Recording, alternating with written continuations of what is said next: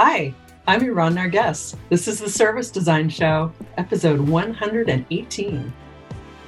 Hi, I'm Mark, and welcome to a brand new episode of the Service Design Show podcast. My goal with this show is to empower you with the most effective skills and strategies that help you to design services that win the hearts of people and business. My guest in this episode is Iran Narges. Iran is a service designer at the city and county of San Francisco. And the reason why I'm so excited to have Iran on this episode is because we're going to explore which role service design can play in government. Iran has been involved in projects that span a very long time and are pretty large scale. But she's also been involved in projects that require a very rapid response, like setting up a COVID test center. I think the stories and lessons you're going to hear in this episode will primarily resonate with you when you work in a very siloed organization and face a very strong focus on delivering short-term results, regardless if that's in a government environment or in any other organization. Before we dive into the inspiring conversation with Iran, I want to tell you that this episode is brought to you in partnership with ServiceDesignJobs.com. Service Design Jobs is a platform where you can find pure, true service design roles. So no hidden UX roles, just really a focus on service design. If you're an organization who is looking to expand its service design capabilities or grow your service design team, make sure you list your service design positions on the platform. So head over to Service Design Jobs, make sure you add your listing over there and access a global pool of talent. And now we're going to move and talk about service design teams and capabilities within local government. We're going to dive into a conversation with Iran.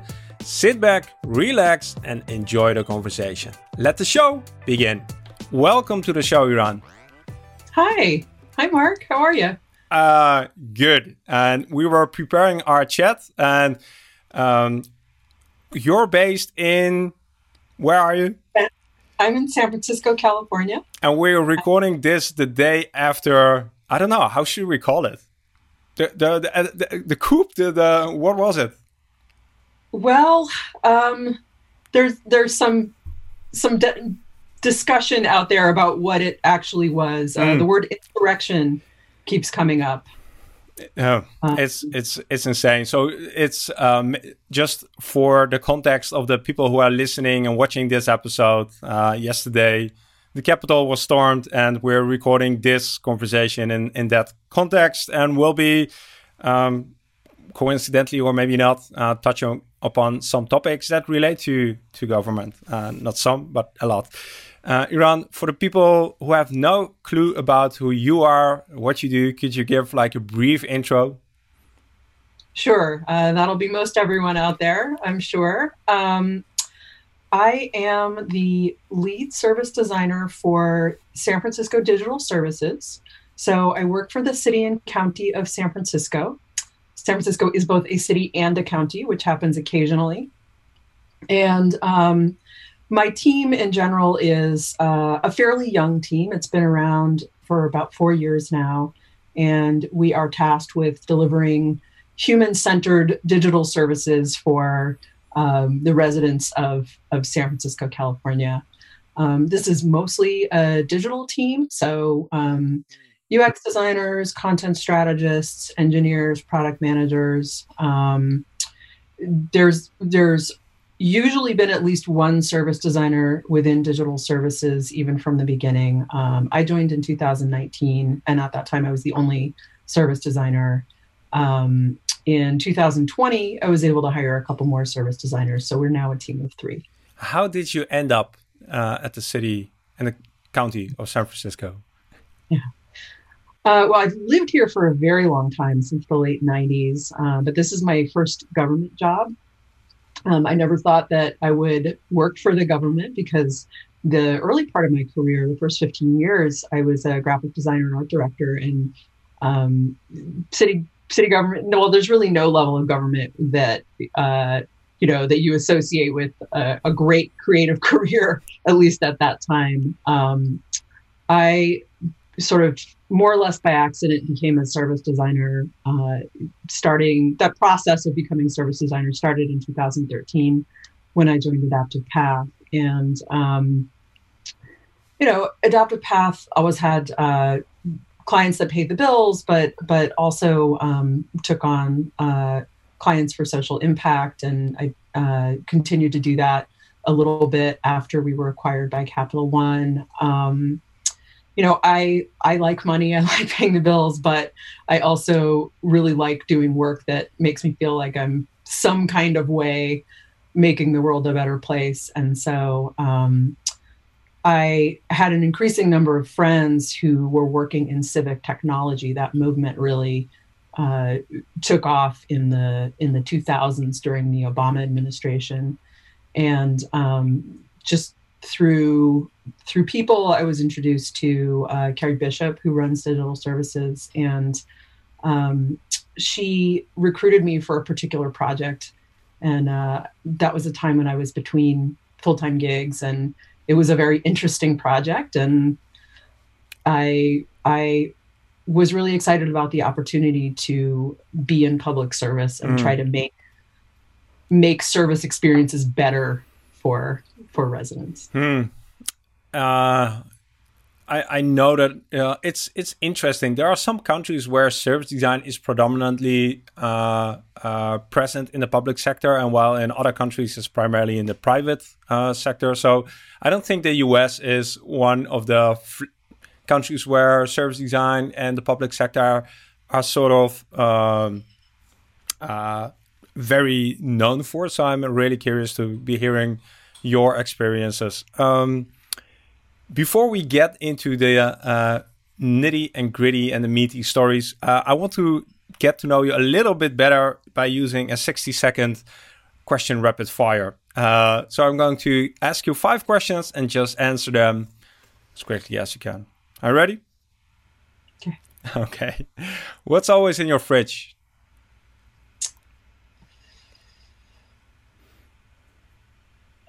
Eggs. Eggs. Good. Which book are you reading? I can't remember the title. It's a mystery. I go through a lot of them, and I get them on my iPad from the library. What superpower would you like to have? Flight. Flight. Good. What did you want to become as a kid? An archaeologist. And finally, do you remember your first memory of service design? Yes. I had never heard of service design until I was talking to Adaptive Path about joining. I was recruited by a friend, and she said, "Oh, you probably want to look up service design." At that time, Adaptive Path was really known for UX. Adaptive Path was and probably will always be kind of synonymous with UX, but they had started incubating a small service design practice several years before. So I went and popped it into Google and didn't actually... And not a lot of came up probably back then. Not a lot that really helped me get my head around what it was. Yeah. We've had some people from Adaptive Path. They definitely sort of made a mark in the field. So it's good that that you're on. We'll be talking about service design in local government, and when we were preparing our talk, what I especially found interesting, and I think something a lot of people will be able to relate to, are the challenges like doing service design in conditions where people have a short-term focus, where you are maybe not set up for success, where the organization is siloed up. So I think the examples in government can quite easily be translated to many other situations. And for the people who are listening, I think your stories will be really recognizable. You already mentioned something about why you got into public services and the government, but why is this important to you? Why do you feel service design needs to be in places like the San Francisco city and county? So many of the problems with the way that people experience government services are related to kind of the core things that service design is equipped to take on. There's so many organizational silos and so many breakdowns and drop-offs. And on the upside, it's an environment where, mostly people really do want to be effective and serve the public. There are people who are passionate and idealistic. There are people who are, maybe less passionate and idealistic, but still, want to do a good job. The organizational siloing is a big contributor to bad service experiences and frustrating service experiences. And unfortunately, the diffuse organizational structure also can make it hard to get stuff done, get decisions made, and make change. So before we get into some examples of the work you did, maybe we can set the stage a little bit. Like, what is it that we need to know to better understand the projects that we're going to talk about? Okay. I was hired to work on, the Permit Center, which is a place for getting permits. What kind, housing permits, or what kind of permits? So the vision was construction, business, and special events permits. Yeah. But construction, right? So, and that's mostly building permitting. There's some other types of permitting in construction. That's sort of legendarily complex and challenging all over the world. Actually, San Francisco is certainly far from the only place where it takes a long time to get a building permit and where the process is complicated. But San Francisco is right up there with the complexity and time-consuming process. So the city and county was building a new building, and the entire second floor of that new building was envisioned as the Permit Center. And we were to have our grand opening in August 2020. So then the world changed. Yeah. The Permit Center does exist, and there are some limited public services being delivered there, but what's your role there? Because you were brought on in the context of this Permit Center. Yeah, I was brought in to try and help the experience be good, basically. How was the experience? So, what was the trigger to actually start developing this? Well, I started with research. It's I think where most service designers would try and ground their work. There had been quite a lot of preparation and planning over the years, because we're talking about the construction of a new civic building. So, but the project was starting to gear up.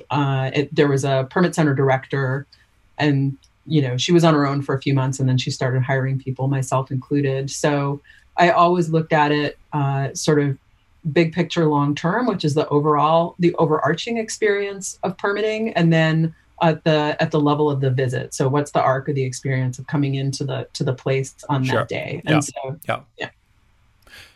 and there are so many different departments that are involved with these processes. So there was a lot of facilitation and co-creation and working group initiation and kind of identifying and prioritizing problems, and there was some in-depth qualitative research, a whole lot of discovery with staff, and then just sort of ad hoc discovery with applicants who came our way.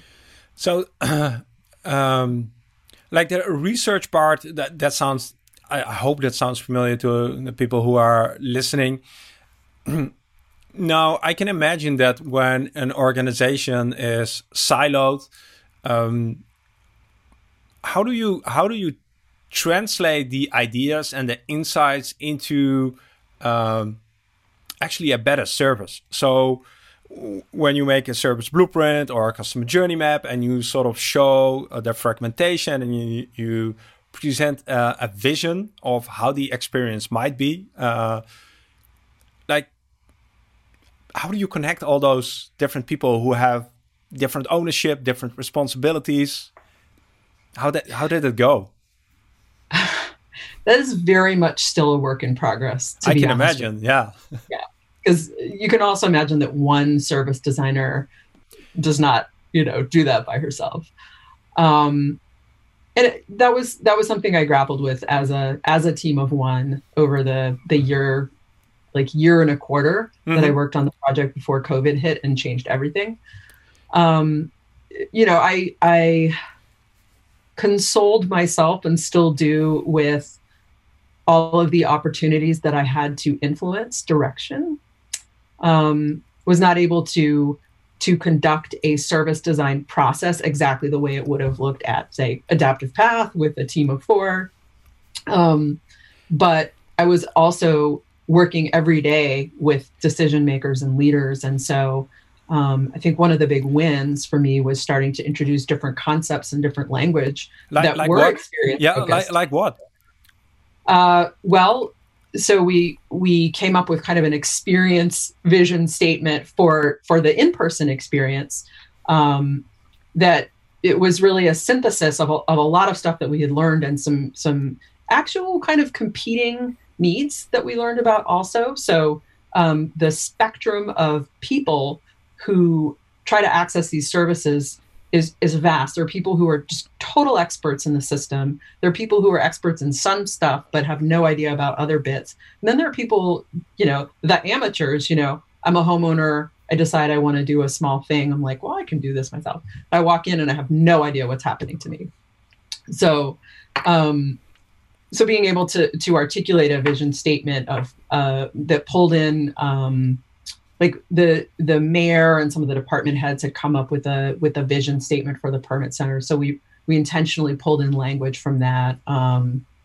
The big words were, I think, streamlined, efficient, friendly, right? Like it's not earth shaking. And then it became a friendly, guided experience for the novice, a streamlined, efficient path for the expert. So trying to balance these needs and deliver, and just, this sounds really basic, and a lot of the stuff that we did sounds really basic, but the process is so oriented around a specific department experience. And then sometimes it's like a specific group inside of a department, and they're very siloed, and that is the mindset and the orientation of most of the staff and the departments are thinking at that department level. They're not thinking like, oh, we're going to deliver you a city experience. And so, just saying over and over, we need to have a connected experience and not make people navigate the individual departments. Like, it doesn't sound radical, but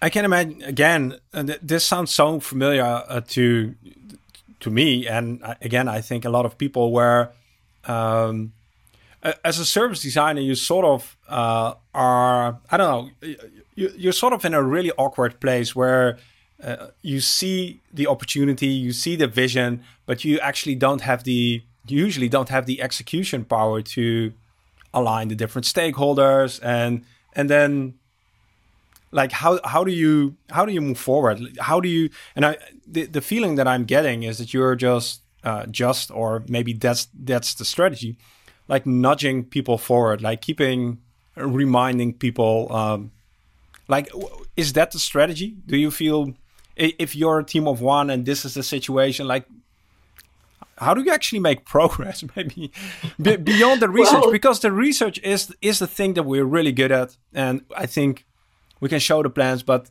that still doesn't necessarily instill action and implementation. Yeah. Well, you've nailed the most frustrating part of my job, and I think just being a service designer in general. Yeah.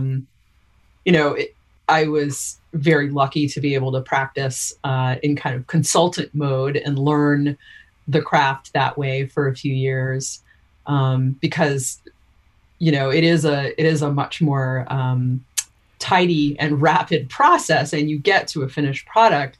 But of course, if you're doing, say, a 3-month engagement, the finished product that you deliver is probably not going to be like a robust new or newly redesigned service experience. It's going to be more like strategy and at best pilot stuff, right? So I mean, that certainly was a consideration for me in wanting to do this work, is to be closer to delivery. And I'm inside of a digital services team, so they are delivering technology, which is valuable, right? But the epiphany that I had, not being in consultant mode, is like, this work is organizational. Like, my work is about changing the organization, helping the organization change so that they can deliver a better service. And it is, especially coming from a graphic design background, where like graphic designers are the ultimate control freaks. You control everything. So that's always been a struggle. When COVID hit, so before COVID, I had been working very closely. I was embedded with the permit center team, and I was doing a lot of work with the departments. And so, that gave me the opportunity to learn a lot about different groups and be up close with their work and interact with applicants of various kinds, from the more professional to the more, amateur. When COVID hit, all of digital services went fully remote. So I've been working out of this studio every day since March. And the emphasis in the permitting work really shifted rapidly from the place to how can we get some of these services online ASAP, so we can stop staff and applicants from like contracting a deadly disease while they're trying to get these services. So I kind of came home to be much more embedded with digital services and like working shoulder to shoulder, metaphorically, of course, with them to try and deliver, like really accelerate the development of digital permitting specifically for building permits. So the building permit process had been tremendously paper-based. Like there is a system of record, information goes in there, like there's a website where you can go and see some stuff in the system, but you applied with paper.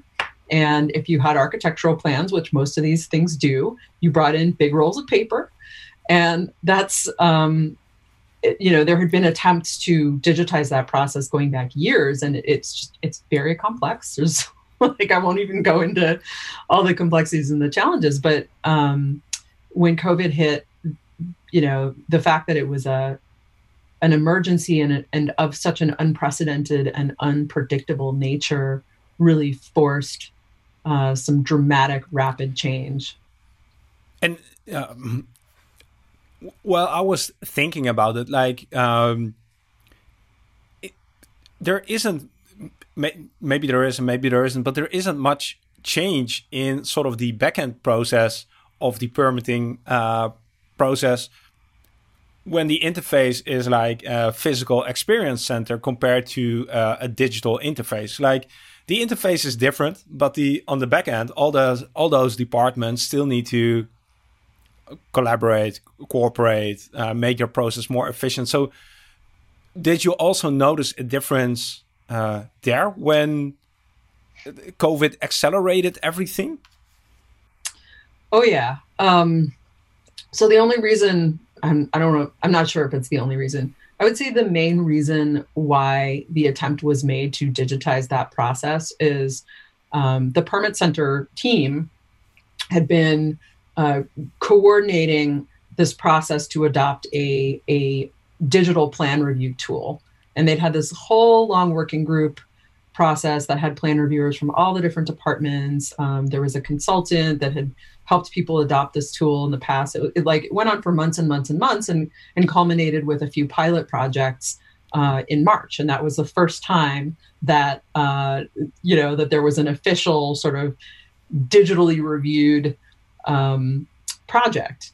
So they had done 3 projects, and then and so when we went into this emergency digital mode, we took a few weeks to launch we actually launched something that allowed you to do fillable PDFs within like a week or two, and then we had a digital native form up about 4 weeks after that. And it is a very long and complicated form. And that is not how we ever wanted to do this. I mean, our team was always like, no, we can't just take your form and put it online. But, you know, under emergency conditions, we all made different choices. And so what happened was, well, I'm not going to go into all the gory detail, but basically the system was not ready to do that. There were certain pieces in place, but the translation of the in-person experience into a digital experience was not. It wasn't enough of a translation. It was actually like a really terrible machine translation. Where have you ever seen something where it's like a literal meaning of each one of the words, but it's the wrong literal meaning and they're all in the wrong order? Yeah. So we learned there was a lot of stuff about that interaction. And there were a lot of things outside of the sort of artifacts that would happen, like staff would really tease out a lot of other information. And then they would have to shape that information so that they could feed it in the right way to the system. And yeah. Do you feel that now in hindsight, this process could have gone any other way? Like maybe this was needed to get to the point where it is today maybe this was just a research step. Oh, I don't know. There is no way that we could have learned as much as we did in that kind of time. And there's probably things we never would have been able to learn at all. Just, but it was a very painful and costly way to learn these things. So, but it was a quick way, right? I can imagine compared to how long these processes might take otherwise. Yeah, I mean that's probably a fair statement. The amount and the depth of knowledge that we gained through this experience, there's probably no other way we could have gotten that information in months and not years. But the upshot of it is that they had to dial back the online process because there were pieces in place there were pieces that were missing systemically to make it a really efficient process, and it just wasn't. It wasn't prototype. Ready to scale. Well, basically, it was a prototype, right? And yeah. So again, looking back at this, what would you say to somebody who's in a similar situation, like a team of one in a really siloed organization, where they have done the research, they see sort of the vision, everybody sort of agrees that we need a overarching experience, we need a holistic experience. How would you move forward as a service designer? What would you advise to people in that situation? Well, I mean, I'm going to be brutally honest here, and this is advice that I've been giving people for a long time. Like, some situations are just doomed, and you should be honest with yourself. If you're looking at the setup and you're not seeing a path forward, go find another job. Like, don't put yourself through that. Which this is not, I'm not giving like my 2 weeks notice to anybody in the moment, but I feel like if anybody is watching this, especially someone who is struggling with the situation, especially someone younger, as a not younger person, let me tell you, you can just quit. So that's my PSA. But I'll like, my real answer there is like, if you're not going to quit, figure out how decisions get made. Because as a team of one, as a service designer, like service designers, it's not our job to be making those final decisions for organizations. But what we can do is inform and influence and facilitate and kind of herd people along. Like if the organization or organizations that you're working with actually want to do a thing, and they're just having trouble kind of getting organized, you can help a lot by arming them with information. You can tell them the story. As designers, we have tools for communicating and storytelling and learning. and synthesizing that are unique and valuable. And the other thing is, like, there's no more powerful storytelling mechanism than a pilot, something that's actually working. Or not working. Or not working. Yeah, but something that's real and tangible. Absolutely. That gives people something to respond to. That is the most powerful tool for bridging the, the strategy with the execution. You have to be able to cross that gap, because even if it seems like a narrow gap, it's such a deep canyon that people don't want to fall into between thinking and doing. Yeah. And I think if you recognize these characteristics in your environment, like very siloed, many decision makers, diffuse decision making, you just have to set your expectations that this is going to be a long ride. And that's maybe the ultimate question that you need to ask yourself. Are you patient enough to sit it out and to guide these people who probably want to be guided, but it will just take a lot of time and energy? And right, that's maybe just the nature of the work in some situations. Yeah, I mean, again, like, I'm at a point in my life and my career where I understand that any sort of real meaningful change is going to take years and not months. And I think that goes double and triple in government, where things do often tend to move slowly, although things don't move at a uniform speed. Like, they're pockets, right? The little rapids in the river where something is moving along at a faster clip. And so it's good to look for those opportunities, but I'm fine with things taking a long time, but I need to feel some sense of progress.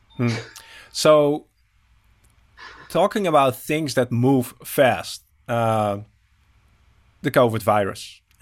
You had some involvement in setting up the. It's not the vaccine center. It's the testing site. The testing facilities, testing sites. Very little involvement, but I'm proud of. Tell us about it. Tell us about it. What does a service designer contribute in that kind of environment? Yeah, as is the case with so much of what I've done here, like, just basic tools of service design can be really helpful.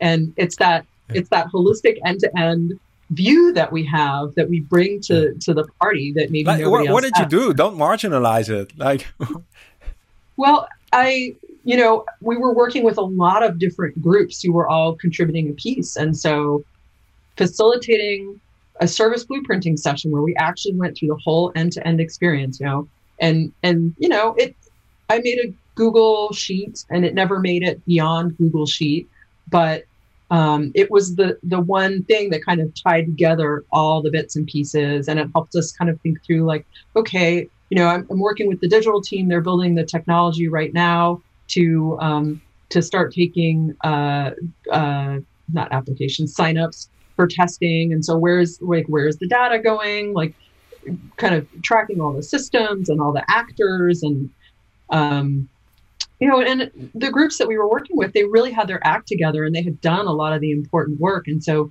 they didn't need to have the whole thing service designed, but I was still able to come in and just help create that truly end-to-end view.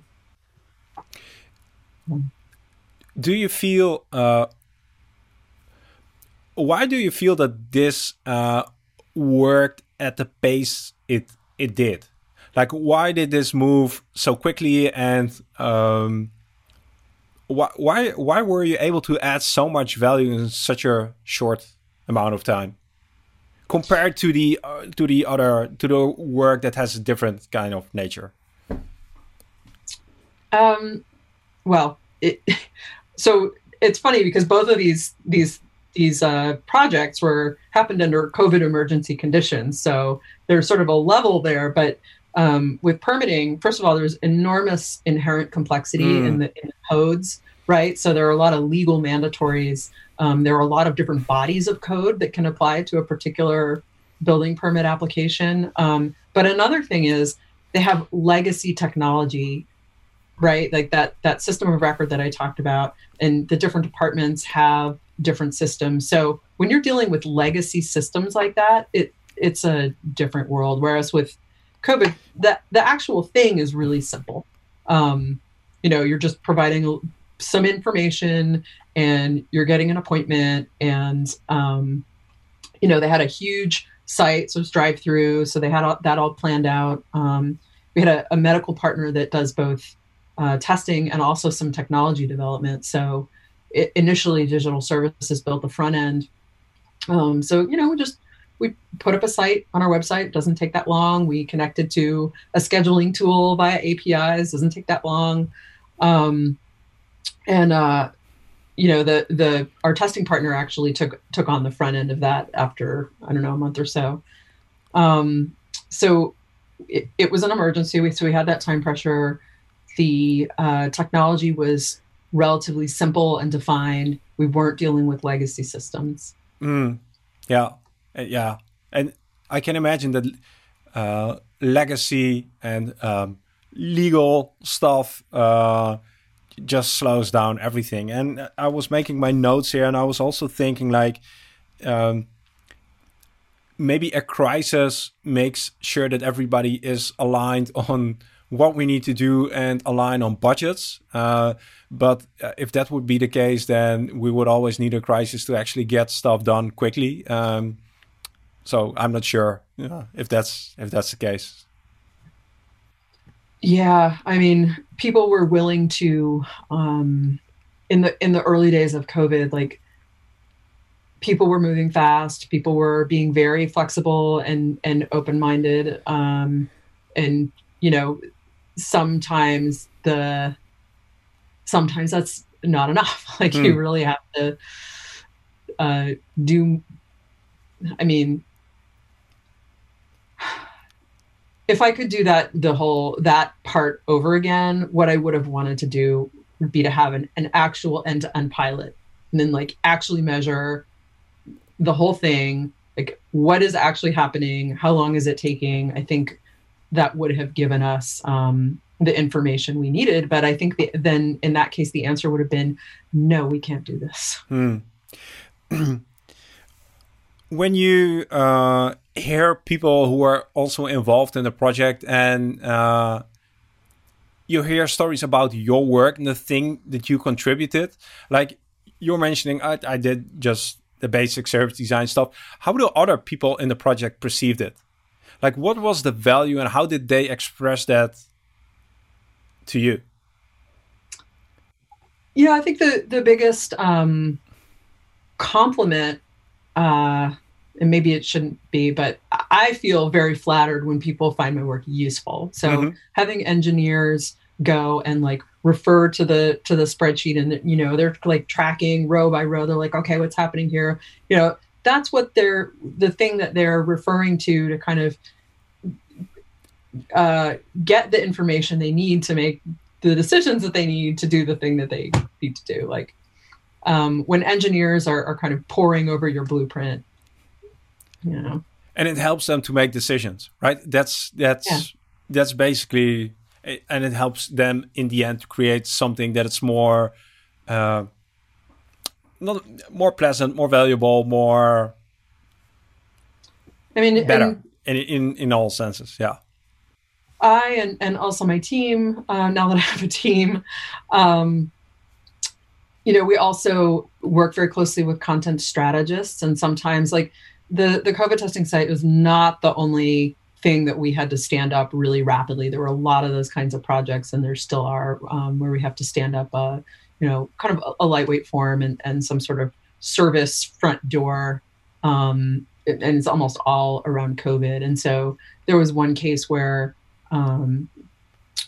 the service designers had done this, had done a service blueprint, and the content strategist was working on a million things. Like it was all COVID related. Everything was an emergency. And so she was able to just sort of look at the service blueprint and be like, oh, okay, here's what I need to do. As opposed to having to do all that discovery herself. What is the biggest lesson that you take away from this specific involvement? Um, I'm just struck by the how useful the fundamentals are. Like, we don't need shiny objects, right? yeah, I mean, my experience of doing service design post COVID has really been around reinforcing the fundamentals. Like, you will always, always, always be more successful if you understand the end-to-end experience. It is always, always important to understand the handoffs and the edges and the boundaries. Yeah. You've been with the city of San Francisco now for 1.5 years, right? Since 2 years. 2 years. I think next week is my 2-year anniversary. If you look back on that period, what has surprised you the most? COVID. Starline. That was a little obvious, but I think I'm surprised by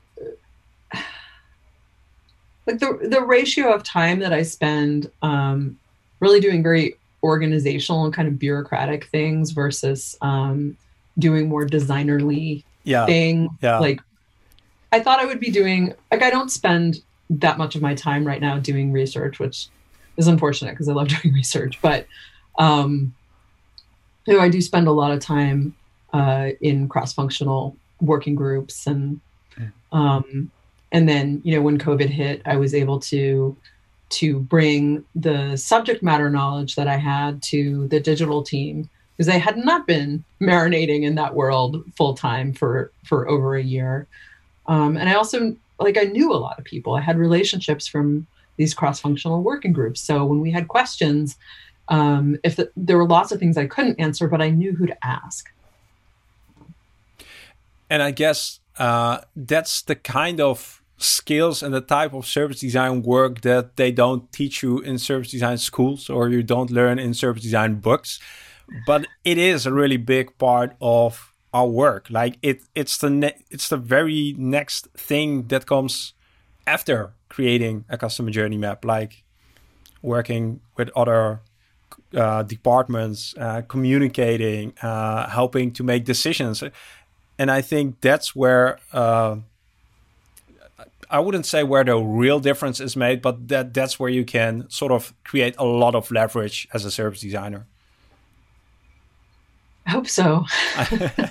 I mean, yes, it's hard for, I'm really in the thick of it. And also I have a tendency to sort of discount my own work and my own contributions. But, I and my team, we are right in the middle of a lot of stuff. And so we have to figure out how can we be of service? How can we help progress happen based on where we find ourselves? And the world is now changing literally every minute, but do you have any a vision for the next 1 or 2 years? Like, where do you hope to take service design within local government? What is your dream? We're a very young team. I as the service designer who was part of digital services, when I was a team of one, I was really off in my own world with the permit center team. But post COVID, and the first service designer joined a month before shelter in place, and the second service designer joined actually in May, so several months after shelter in place, and so she's had a fully remote experience. And given the madness, all of our work was COVID related one way or another. Everything was an emergency. Digital services itself is a fairly young team. And so we're a really young team within a fairly young team. And we're kind of this different function that didn't really exist as a function within. So we're still building our practice. We're still kind of and the other thing is none of us have worked in government before. So we're doing a lot of learning on the job. My intention early on was to sort of do more thinking and communicating about how I thought things might work. And turns out no time to do that in an emergency when things are flying at you thick and fast. But also, so we don't have our process as well documented as I would like. But also some of the things that I thought we would sort of talk about and then try, we just did them. And so our colleagues sort of learned with us how we might work with them in different situations. So one of my big goals for this year is to not be in emergency mode all the time, right? Because a lot of the things that we do, ideally, we would have some longer lead times. And so like having a little more planning around our work so that we can get a running start on some activities, rather than trying to do everything simultaneously, like the strategy and the design and the execution. We're going to do it in a week. Yeah. And label that as a sprint. No, we're done. We have to deliver the thing in a week now. Yeah. Is there anything that we forgot to discuss in the last, 45 minutes? Ooh, wow. Where has the time gone? I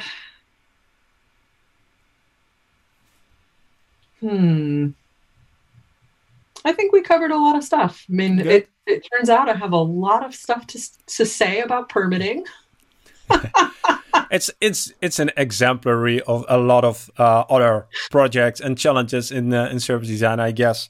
Maybe the question that I have for you is, if people want to exchange experiences and learn more about your work, service design in government, what are good resources, and can people reach out to you? And if so, which way?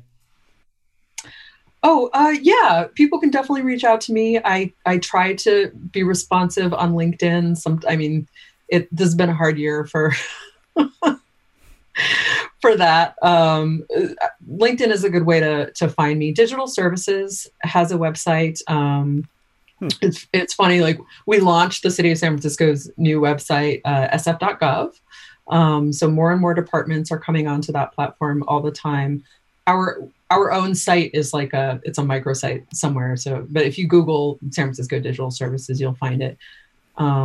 There is a blog on that site that has so far 0 blog posts by yours truly, because I've been busy actually delivering and designing services. Yeah. But it's moving up my personal goals list just because it's embarrassing. Yeah. We'll see. Well, I'll make sure to include all the links in the show notes. I wish you a lot of wisdom in the coming weeks and months, because I'm sure your work isn't over anytime soon with what's happening here. Definitely not. Every day is, the situation remains dynamic, and there are still a lot of... Yeah. So who knows? And in that sense, I really appreciate you taking the time in your busy schedule, helping to improve the COVID situation and the city of San Francisco, sharing with us the challenges that you've been facing, the solutions that you have found. So I hope people have been inspired. So thanks again. We're almost at the end of this episode. If you enjoyed it, make sure to grab the link and share it with one other person today. That way you'll help to grow the Service Design Show community, and that helps me to invite more guests like Eran here on the show for you. Thanks again for listening to the Service Design Show. It was awesome to have you. Keep making a positive impact, and I'll catch you in 2 weeks' time with a brand new episode. See you then.